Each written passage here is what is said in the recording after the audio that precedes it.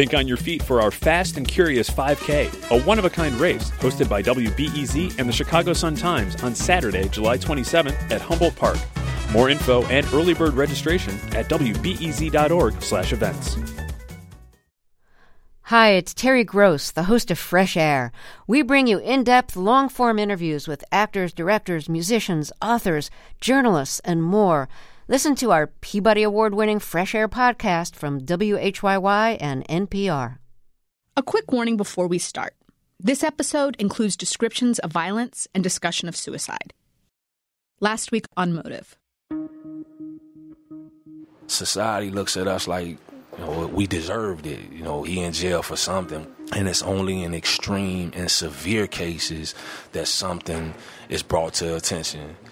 When they kill someone. I was told that he was beaten severely, and they sent pictures of him laying in the hospital bed, his feet chained to the bed. He was my brother and didn't deserve that treatment, and none of us do.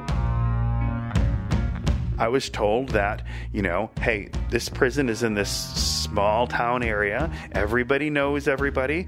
That it's kind of a family thing. And it's hard really for anybody to go against that.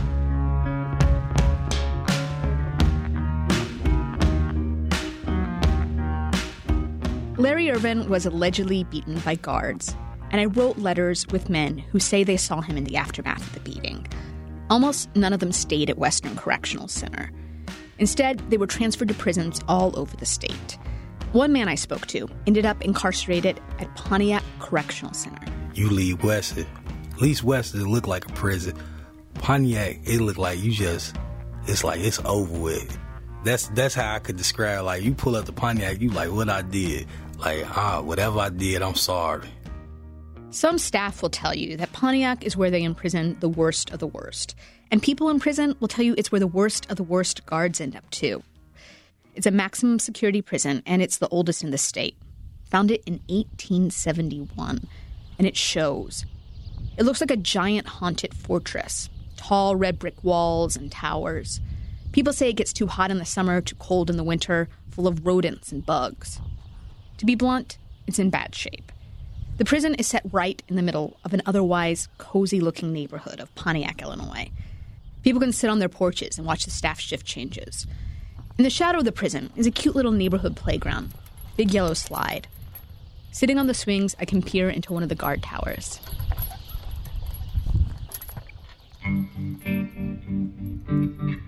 I guess what I'm trying to show with all this is that Pontiac Correctional Center, like many prisons in small towns, is a big part of the community, woven right into its tight-knit fabric. This week, we go inside to see what happens when two women who are not from the community, women labeled outsiders, what happens when they get jobs at one of the toughest prisons in the state.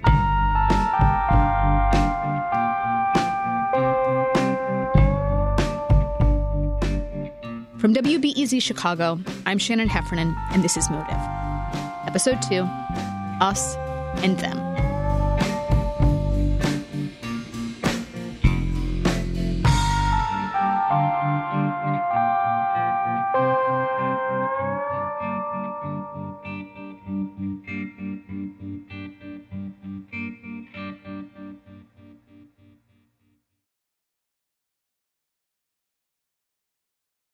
Demaria Bates never thought about working in a prison. But when she was looking online for a job as a counselor, she saw a posting at Pontiac Correctional Center. I was like, wow, I didn't even know they had these type of jobs there. So I applied. They called me, came in for the interview, loved me. I was kind of hired on the spot. So many people in prison have mental illness. And she knew some of them had probably never seen a therapist a day in their life. She was a licensed professional counselor. She thought the job was perfect for her.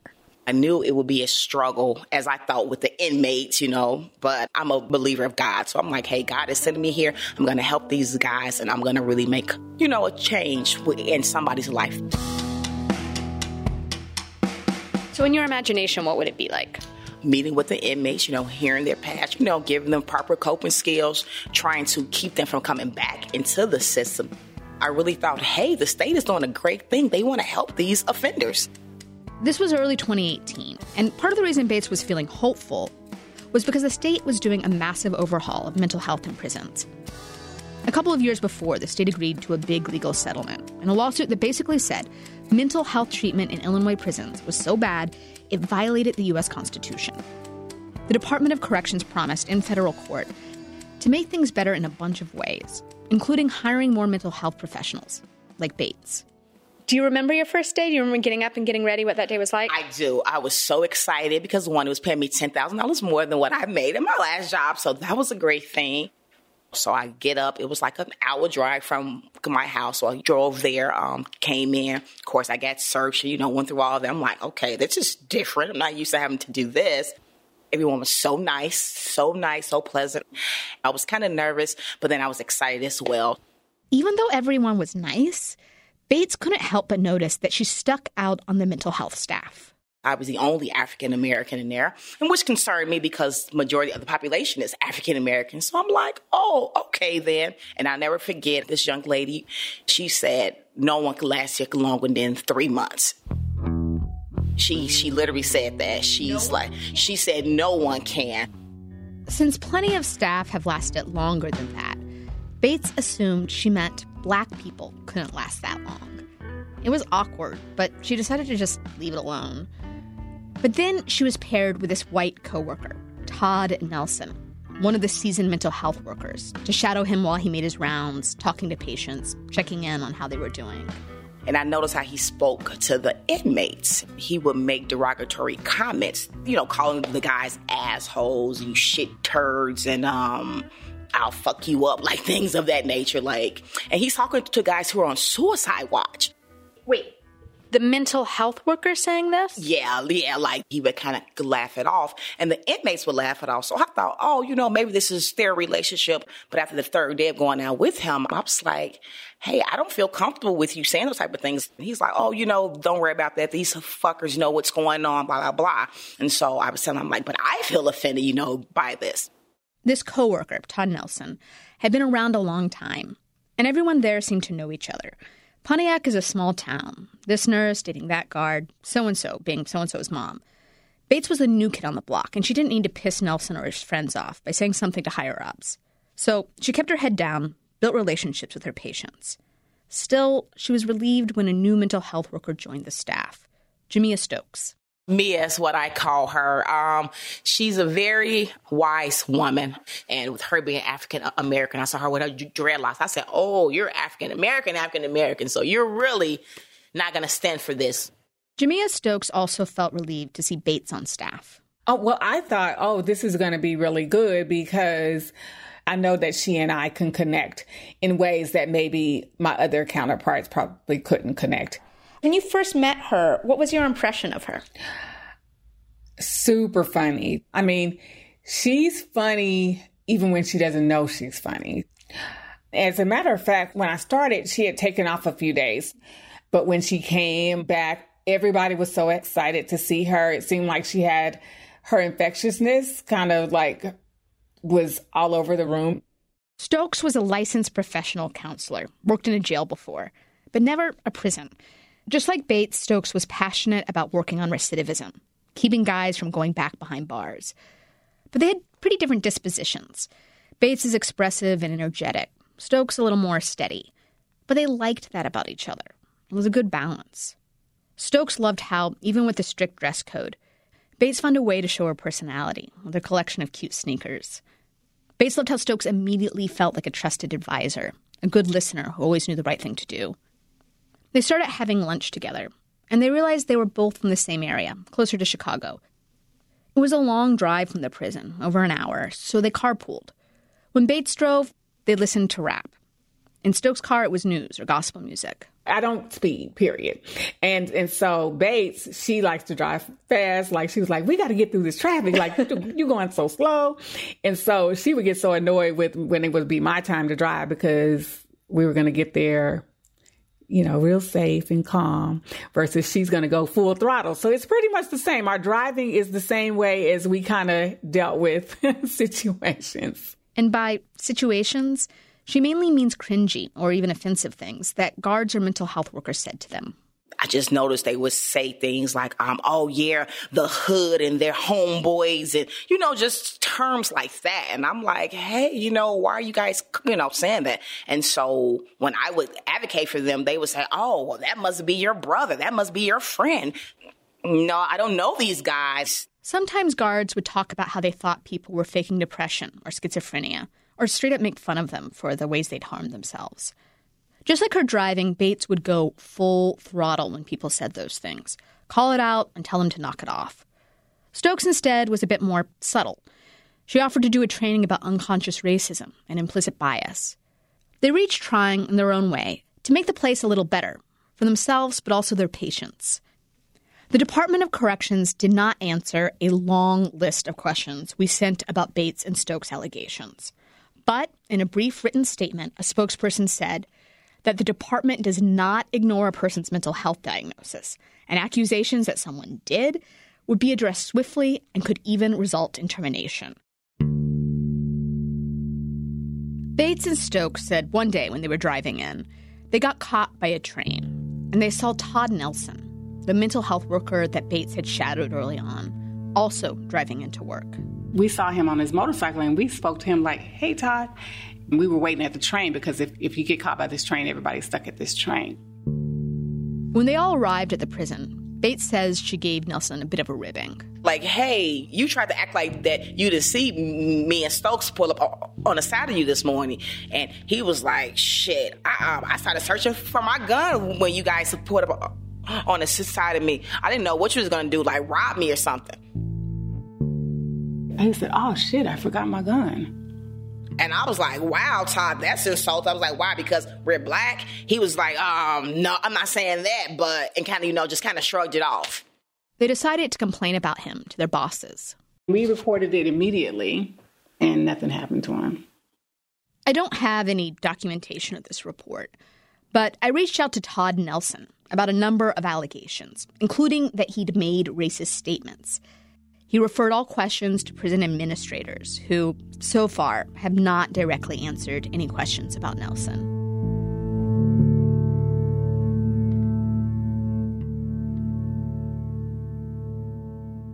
Bates and Stokes were struck by how little their supervisors had reacted to the Nelson incident.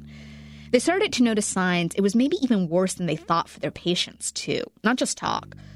They were running group therapy sessions, but also going to people's cells, checking on them. Bates said she saw a nurse skipping giving someone meds. Sometimes their patients told them that they weren't allowed to shower or that staff had purposely destroyed their property. One time Stokes said she visited a man's cell and it was covered in feces. He was a really clean guy, almost obsessive about it. He told her guards had moved into a dirty cell filled with someone else's filth as punishment.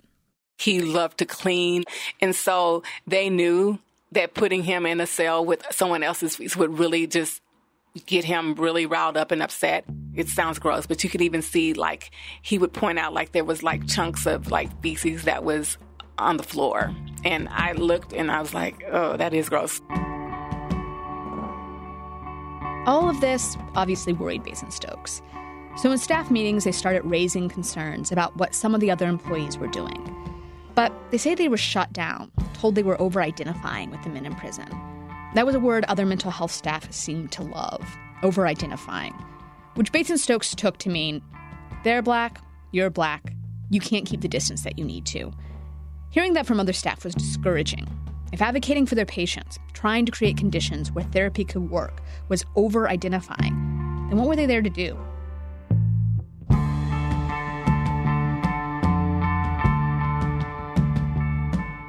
This feeling Bates and Stokes were getting, that the conditions were not at all conducive to mental health treatment, it wasn't just them that were saying that. Remember how the state had promised in federal court to improve mental health care? Well, as part of that settlement agreement, the court appointed an independent monitor, someone who would go into the prison and see if the state was living up to its promise. His reports to the court from around this time are pretty bleak. Staffing was short, there was a huge backlog. More than 200 people were waiting for their mental health evaluations. He said the level of care in Illinois prisons was so poor, it was causing all kinds of problems. Suicidal behavior, self-injuries, staff assaults. The monitor wrote, quote, This is an exceptionally dangerous situation, which puts staff and offenders at life-threatening risk. I thought that I was going to be actually being able to provide like therapy and actually like work with people when they're in crisis and things like that. But that's not what you're doing. You're actually literally just going in and you actually don't have time to do anything but just ask these standard questions. Are you suicidal? Do you feel like hurting yourself? Can you guarantee your safety? That's pretty much it. When I talk to people who were locked up at this time, they don't have much nice to say about the therapy. One said it was almost entirely in group settings. Another said that the mental health staff would just throw them markers and tell them to draw, like they were 5 years old. But despite the difficult circumstances, Bates and Stokes' patients said they did make a difference. Like Carrie Pettigrew, someone who was in Stokes' group. And Stokes was fucking awesome. Carrie Pettigrew was at a county jail when we talked, so the phone line's a little fuzzy. Before he met Stokes, he'd been frustrated with the mental health groups. They'll tell you do diaphragmatic breathing or walking meditation where you count your steps inside of your room. And they'll leave it at that, like it's that easy, to simply grab a hold of a coping skill. And I brought to Miss Stokes' attention, I'm like, well, what about someone like me who starts to, experience rapid thoughts where my mind gets to moving so fast? And when I told her that, she asked me a question. She was like, well, when you get like that, generally what happens?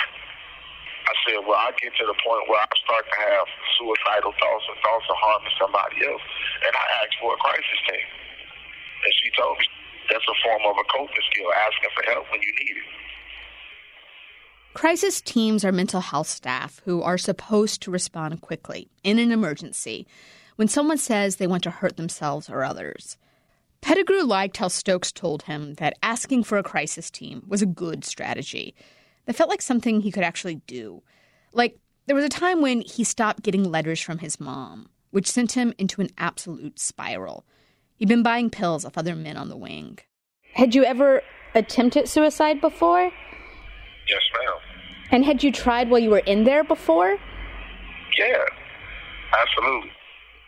Pettigrew said he told a guard that he was feeling suicidal and requested a crisis team. The guard said he would go get one right after he handed out the meal trays. But then, when everyone had eaten and the guard came back to pick up the trays, Pettigrew said he still hadn't gotten the crisis team. I said, you know what, man, fuck that. And I stepped to the back of my room and I started taking the pills. And now shit that got serious now. Hey, stop doing what you're doing. Hey, what are you doing? Pettigrew said the guard ran off the wing, then came back with another guard who had handcuffs and a canister of OC spray, pepper spray. And he's screaming and hollering at me, telling me to cuff the fuck up now. And I told him, dude, I don't feel safe cuffing up for you. I'm not cuffing up until mental health comes. When I told him that, he pulled the mace can out and started shaking it. I'm like, what you got that for? And he sprayed me. It wasn't nothing to talk about. And I'm like, dude, what the fuck? You just sprayed me, man. What the fuck you sprayed me for? If you don't come up here and cuff up, I'm going to spray you again. This is shit right here. Why I didn't want to cuff up? Because look at you trying to hurt me. Spray me again. What did it feel? What did the spray feel like? That shit burns instantly, instantaneously. You start coughing. Snot coming out of your nose. You have no control over that. It completely opens your fucking sinuses. Okay. It's horrible. He was on his knees, up against his head was against the brick. Stokes said she didn't see the situation with Pettigrew unfold, but she did see Pettigrew right after. He was outside the building. He looked like he took a shower in CO spray. It was like he was covered, dripping. It was dripping off of his head. Staff reports tell a different version of events from Pettigrew's. They say they sprayed him before he took the pills to stop his suicide attempt. Those reports don't mention anything about Pettigrew asking for a crisis team. But the way Pettigrew tells it, he'd already taken the pills when they sprayed him. At that point, they weren't going to stop him from doing that. He said what they could have done was finally get mental health. In the end, he said he didn't really talk to anyone about how distressed he was, really get mental health help, until Stokes visited him in healthcare days later. Bates and Stokes had other stories like Pettigrew's. times their patients reported assaults or abuse. This problem was documented by the court monitor, too, the guy hired by the courts as part of that lawsuit. His name is Pablo Stewart. He's a psychiatrist, but he also comes from a corrections background. In our conversations, Stewart often stuck up for guards, said their jobs were really hard. He's not someone who believes staff should never use force, including pepper spray. I'm not totally against OC spray. There may be some times where it's necessary to prevent further harm to people, and it's a way to control an out-of-control person. But when he started monitoring Pontiac, he noticed there were times when they'd use force when what they really should have done was given someone mental health help. Like, they'd spray someone with pepper spray instead of calling in a crisis team. He said lots of incidents started with someone, often in mental health crisis and not getting enough treatment, doing something, like throwing some feces out of their cell. He said it created this feeling that the men in prison and the guards were fighting each other, an us versus them mentality. And the guards aren't sophisticated mental health practitioners, so they see a guy who's acting out and throwing feces at him. They don't say, oh, it's because he has untreated schizophrenia. They'll say, it's just a prisoner who's throwing shit at me. And so that's sort of the basis of the us versus them mentality. Stewart wrote in his reports that there was an elaborate system of retaliation against people with mental illness for their behaviors, including withholding food or planting evidence in someone's cell. He wrote about showing up and seeing incarcerated people with severe injuries. The kind of thing, if it were in the outside world, he'd report it to police. I'd get stories. They'd tell me, it says, oh, this guy here, he's in the cell next to me, and I heard the guards come in and work him over. And I said, okay, I hear a lot of stories, so I don't take them, anything on face value. But after you start hearing 10 stories, and they name the same guard, or they point out the same supervising officers, then it starts to be a little more credible. And then I started looking at medical records and seeing where on a given date where a person says he was assaulted by a guard, and in fact he had gone to the medical unit and needed to be cleaned up for abrasions on his face, or a tooth that was knocked out. From my training and experience, I had a pretty good idea what was going on. So Bates and Stokes are going into work, and they are seeing and hearing the same kinds of things that the monitor is noticing. Injuries from alleged beatings, accusations staff destroyed someone's property. They say their bosses told them that if they see these things, report it. Fill out the right documentation. Let us know what's happening so we can fix it and make things better. But then when they actually did it, actually wrote the reports, the reaction was different. They said one of their supervisors called a meeting, gathered everyone together, the whole mental health team, and gave a really mixed message. Stokes said a supervisor said, you should keep reporting. That's your ethical obligation. But at the same time, you want to be really cautious about how often and what you're saying, because these are the same people that we're asking to protect us when we go into these cell houses. Basically, the message Bates and Stokes got from that meeting was sort of like what the monitor Pablo Stewart had observed. There was an us versus them dynamic, guards versus prisoners. And the supervisors were saying the guards are the ones keeping mental health staff safe. So we're on their team. Don't go messing that up. Bates and Stokes said the meeting was for the whole mental health team, but everyone knew who they were really talking to. Because Bates and Stokes said they were basically the only ones speaking up, the only ones who stepped over the line of us and them.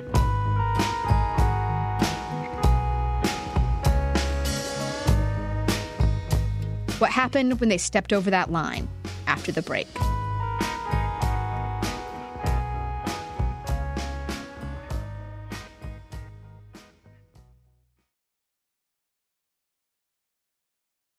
Jamia Stokes said one day, not long after she had reported a guard, she arrived at the entrance to the prison, where everyone gets searched. She had a clear see-through bag, just like she was supposed to. She said staff usually just breeze through quickly, but this time, the guard stopped her. And she said, I want to see your bag. So I hold it up like this because that's what I normally do.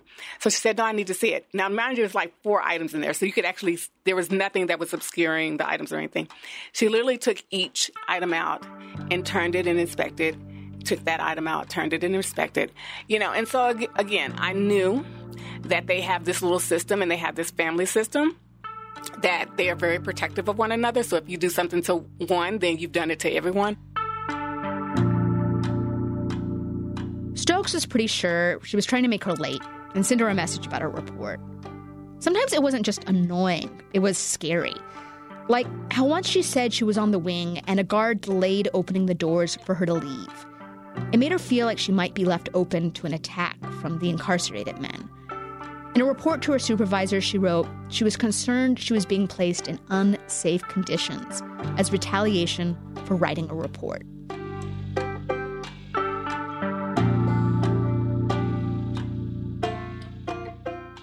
Bates and Stokes' patients, the men in prison, had noticed something was off too. The inmates used to tell me that the guards were talking about following me home. And so they started telling me, stop taking up for us, Miss Bates. Stop advocating for us. They're going to come after you. And I would tell them, I want them to come after me. Bates said when they went into prison, they were on an island, cut off from the world. No phones, no leaving for lunch. So Bates and Stokes said having each other there was essential. Their morning drives became strategy meetings about how they were just going to get through the day.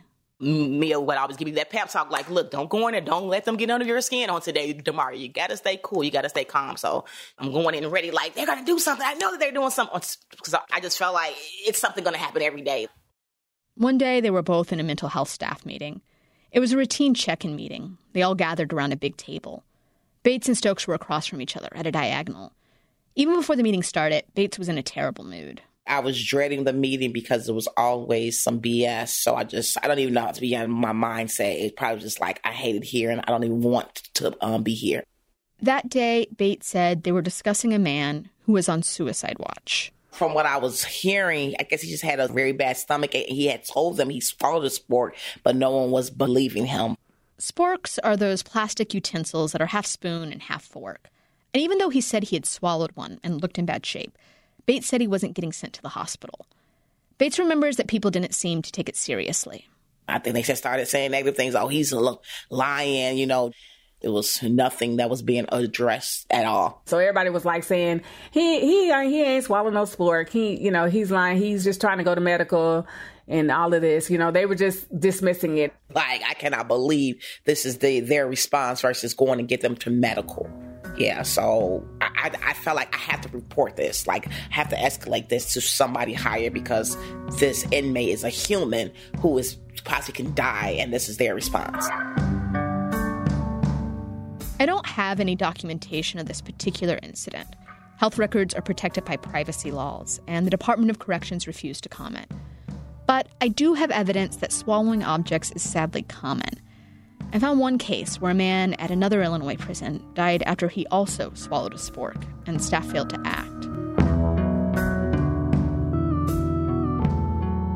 Stokes said the attitude when someone swallowed something was pretty much, quote, he'll shit it out. During the meeting, Bates said she actually got up, went to get an incident report, and started writing everything up right in front of everyone. So she was very agitated, and so that's when she made the remark, like, y'all willing to lose y'all jobs. I'm not willing to lose my license. Y'all gonna lose y'all license. You guys are licensed therapists and registered nurses here. How are you guys overlooking these red flags? It was just too overwhelming for me, and I just kind of lost it. Bates says she was so boiling mad that she didn't even want to look around at their faces. The next day, a staff psychologist wrote an incident report complaining about Bates' behavior. In the report, he wrote that he thought the comment about staff losing their licenses was, quote, very inappropriate and also threatening. The mental health worker who Bates had shadowed when she started, Todd Nelson, he wrote a report too. Just after that, Bates got a notice from her supervisors laying out concerns about her performance. It said, once again, she was over-identifying with prisoners. For example, it reported that Bates had once said she felt more comfortable, quote, in a cell with an offender than being out of the cell with a CO, which Bates doesn't deny. But it also said she'd encouraged her patients to go on a hunger strike. Another employee said they witnessed her talking to men on the wing about it. Bates denies she ever encouraged a hunger strike. As their therapist, I encourage them, don't throw feces on the officers, don't throw urine, don't spit at them, because this is not helping you guys. I say you have to fight them another way. You guys are cutting yourself, smearing feces on yourself, trying to protect yourself in there. I'm like, hey, you're not animals. Don't do that. So I was off for 2 days. And when I came back, 9 offenders were on hunger strike. So they said that I gave them unhealthy coping skills. I said, I never told them to go on hunger strike. They thought there they are. I never even thought of that. After the complaints were filed and the notice was sent, Bates was placed on leave and an investigation was opened. The investigation looked into all the accusations against Bates about a hunger strike and over-identifying. Bates said her supervisors invited her in for a meeting to respond, and she went through each accusation defending herself. After everything was done, I, told them, I did want my job, but it's overwhelming for me. And so they said, we'll be in contact with you. So I never showed back up? Never showed back up. After a week of not hearing anything, I just went to the unemployment office. According to documents from the department, Bates was terminated for unsatisfactory performance. She'd been there 5 months, 2 months longer than she said her coworker had originally predicted she could last. How did you find out about that? Did she tell you? She told me. What did it do to you when she left then, when she was forced out? How did that affect you? I felt so alone. I really did. I really felt really alone because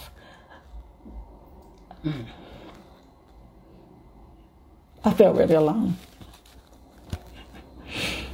Because I knew I was on the losing end. It just made you feel bad because you knew you were doing the right thing. And for them to just minimize what they were doing to say, oh, we're over-identifying. And so, yeah, I just felt alone. After Bates left, Stokes said the treatment from other staff just got worse.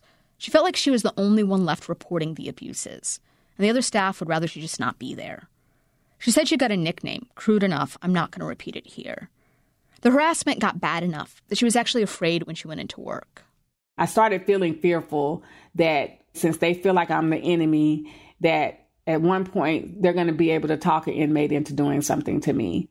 And I shared that with my husband, and my husband was like, I don't feel comfortable with you going in there either, because I've thought the same thing. Plus, I would drive it's like an hour and 30-minute drive. And so it's desolate a lot, like a lot of it's blank land. So he was thinking, you don't know if somebody's going to follow you home one day, run you off the road, whatever. You don't know. We didn't find any evidence that there were any plans to attack Stokes or have her attacked by a prisoner. But she was feeling afraid. Stokes says the way she was acting towards the men in prison, her patients, was shifting. Yes, because of that fear, but also because she was getting used to it all. The abuse, the us versus them mentality. For example, there was one man who was really outspoken about bad conditions. Stokes said she never had problems with him, but she was aware that he'd been accused of exposing himself to other female staff, something he denies. After one of those alleged incidents, he told her guards beat him up. Yeah, I saw the bruising. What did you do when you noticed these injuries? I think he was telling me about what actually happened, and I told him that I would write it up. And I don't think I did. I don't think I did, though. I don't know why I didn't write it up. I don't know whether I was really almost just ready to just get out of there for real. And I just think it's just a sea of many.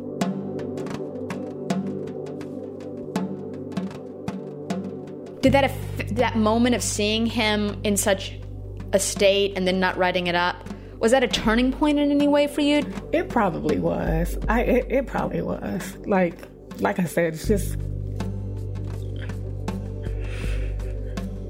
not feeling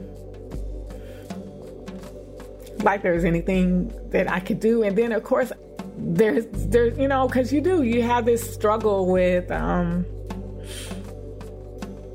that they done bad things to people too. So things are happening bad to you,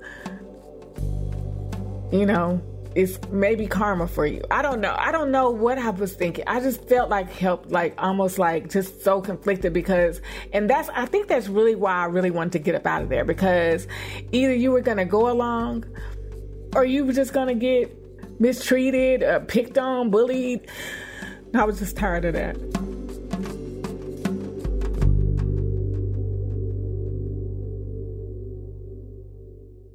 When you read about prisons, there's a phrase you end up hearing a lot.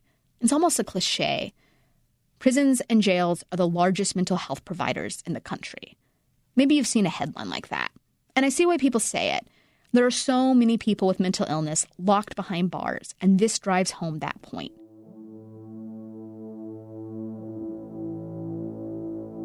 But after talking with Bates and Stokes, I really don't know. It's like saying prisons are the largest mental health providers. It assumes that these prisons are actually providing mental health help. Like it's a reasonable location for that. And from what Bates and Stokes saw, it's really hard to do treatment inside. Maybe not impossible, but certainly not ideal. The culture is bent so hard towards bad guys and good guys, us and them. Prisons can have this Midas touch, a way of turning everything into punishment, a way of changing the people who go inside them. So one day, after all this happened, Stokes was at work. I just decided, said, today's the day. I'm not coming back here no more. That day, she walked around the prison and told her patients goodbye, including the man with the bruising she hadn't reported. We talked to him, but agreed not to name him. She was crying, and she was walking past, so because, like I said, this was like one of our main advocates, and she was like, I just can't take it no more, and she ended up quitting. What did it do to you when she quit? It was kind of like, it was a blow, not just myself, but to everybody, because it's like when you lose an advocate or ally, it hurts the movement, but you also take it personally when it comes to people like her, someone who was genuine with their intentions to help, who wasn't just there for a paycheck. After she said her goodbyes, Stokes said she went to her desk and wrote an email to her supervisor. It explained she couldn't continue working in those conditions. She hit send, walked out the gates, and didn't ever come back. I felt free, and I also felt kind of like I gave up on them too. If I'm really honest about it, I could leave, happy to be leaving. My lifestyle is such that I could leave. But if I think about it, I could hear the, just the sound of the prison itself, because it's, you can oftentimes hear people on the yard. You can hear gates clanking. You can hear all of that. And it kind of almost felt like out of a movie, almost like a movie that happy but sad. Like you wonder what happened in the end. Like, that the person is walking out and, you're so glad that they got out. But then you're also wondering about the people who are behind.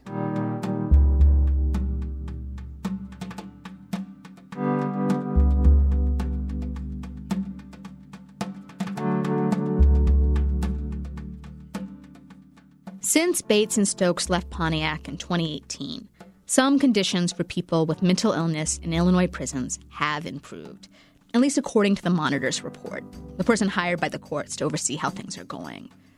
But reports from the Court Monitor still flag problems with too few mental health staff and poor access to crisis care. And people in prison with mental illness are still reporting physical abuse.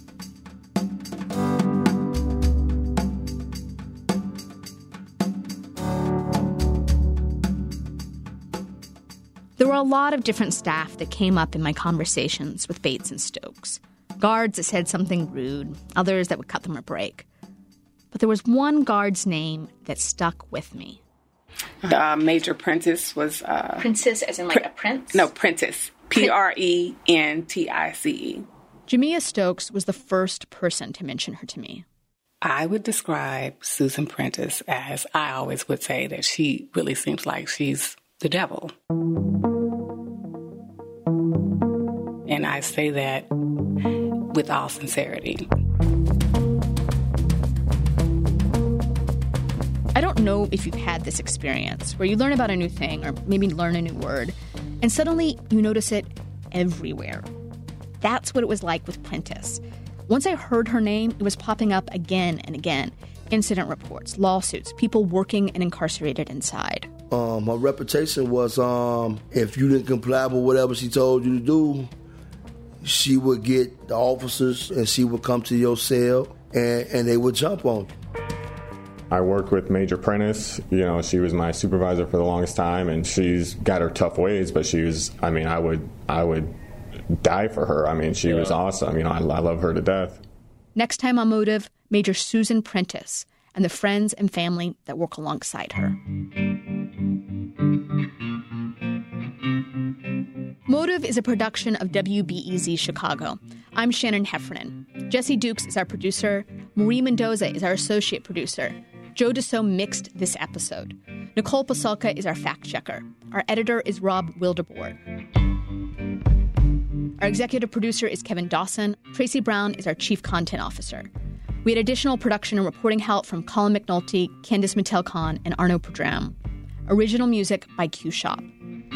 If you're thinking about suicide or worried about a friend or loved one, you can call the National Suicide Prevention Lifeline at 1-800-273-8255.